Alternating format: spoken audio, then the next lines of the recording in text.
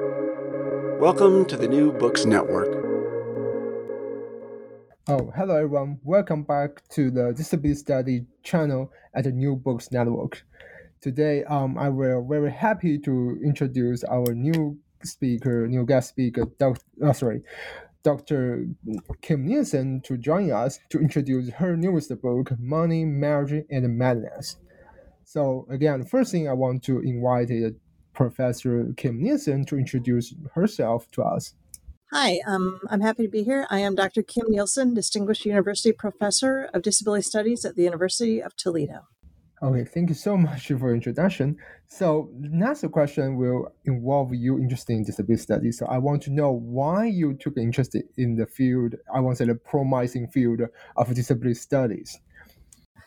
For me, it is the best way that I can attempt to do an intersectional analysis as a historian. When I was in graduate school, we always complained about how other faculty, everybody we read, failed to do a strong intersectional analysis. I got out in the field, discovered it's harder to do than it is to complain about. And I think that using disability as an analytic is the very best way, the most effective way I've discovered to think intersectionally. I find it really helpful. I find it an analytical tool and a topic that can be used almost anywhere in history. I think it's interesting. It's smart. There's lots of great work going on. Yeah, thank you so much for your answer. So let's go to your book. So my first question will be invite to you to talk about Anna O's personal life, such as her marriage before being institutionalized in 1973. Okay. So this is a book about a woman named Anna Barbara Blazer Mies Ott, and I use her to talk about the social power of diagnosis, the legal precarity in which women existed in the 19th century, the ways that ableism and sexism work together, or ableism and patriarchy work together. So Anna Ott was a woman who arrived in the U.S. as a teenager. Into Ohio. She was married to a man who became a physician in Ohio in the 1830s and 40s. They established a home in Chillicothe, Ohio, where he was a physician. She was the physician's wife who helped with medicines, preparation, basically did triage. They had two small children. The marriage was very tumultuous. They eventually divorced. She came out of that with some cash. She married again and moved to Madison, Wisconsin, where she opened up a physician practice. There, they also had she had a lot of status because she was a physician, but she also faced a lot of violence in their household and a lot of violence from her second husband, George, that the entire community knew about. Okay, thank you again for your answer about Anna Cole's early life. So my next question will be about Anna Cole's career as a female physician in the mid 19th century. I use Ott to talk about the power of the physician. But she was a physician in Madison, Wisconsin, one of two white female physicians in the state at this point in time. She had arrived in Madison having claimed to gone to one of the medical colleges for women in Philadelphia. She established a practice that lasted about 15 years or so. It's hard to know exactly what she did there, but there's evidence that she did surgeries, she delivered babies, she did the things that a 19th century physician would do, helped folks with diseases. She had her office most likely off of the Capitol in Madison, Wisconsin, but was certainly considered. Her status as a female physician in the mid-19th century both gave her some honor and attention, but it also made people skeptical of her. There's both a privilege and a stigma there that went on with that status. Okay, thank you so much again for your answer. So my next question will be Anna O's experience after being admitted to the Wisconsin State Hospital for Insane, especially how she took agency in her everyday life later. Ott was a woman who stood out because she had a lot of money that she had control of in her own funds. She was a female physician. She also stood out in town because she and her husband had a very lovely, huge house on Lake Mendota. At the same time, as I said, he was a very violent man, and the community all knew that he, at various times had thrown her out in the street in the middle of a Wisconsin snowstorm. She and her daughter from her first marriage. The volatile relationship was very much in the public sphere, and people knew about this. Um, when yeah, so she I guess I want to put, one doesn't wake up in an insane asylum with no history to that, and the both stigma and the honor that she had the community, made her in essence stand out.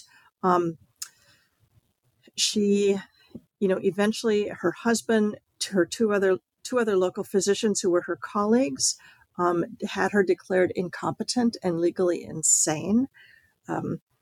She was admitted to the Wisconsin State Hospital for the Insane and ended up staying there for 20 years as an inmate patient.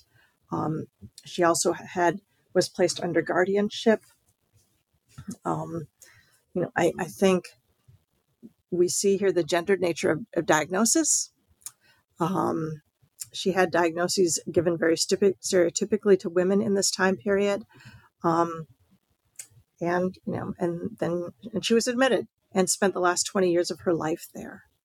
I think her time in the insane asylum is interesting because it was awful. It was absolutely horrid. The medical records indicate this. The investigations of the place indicate this. Every information we have about this, that this was not a pleasant place to be.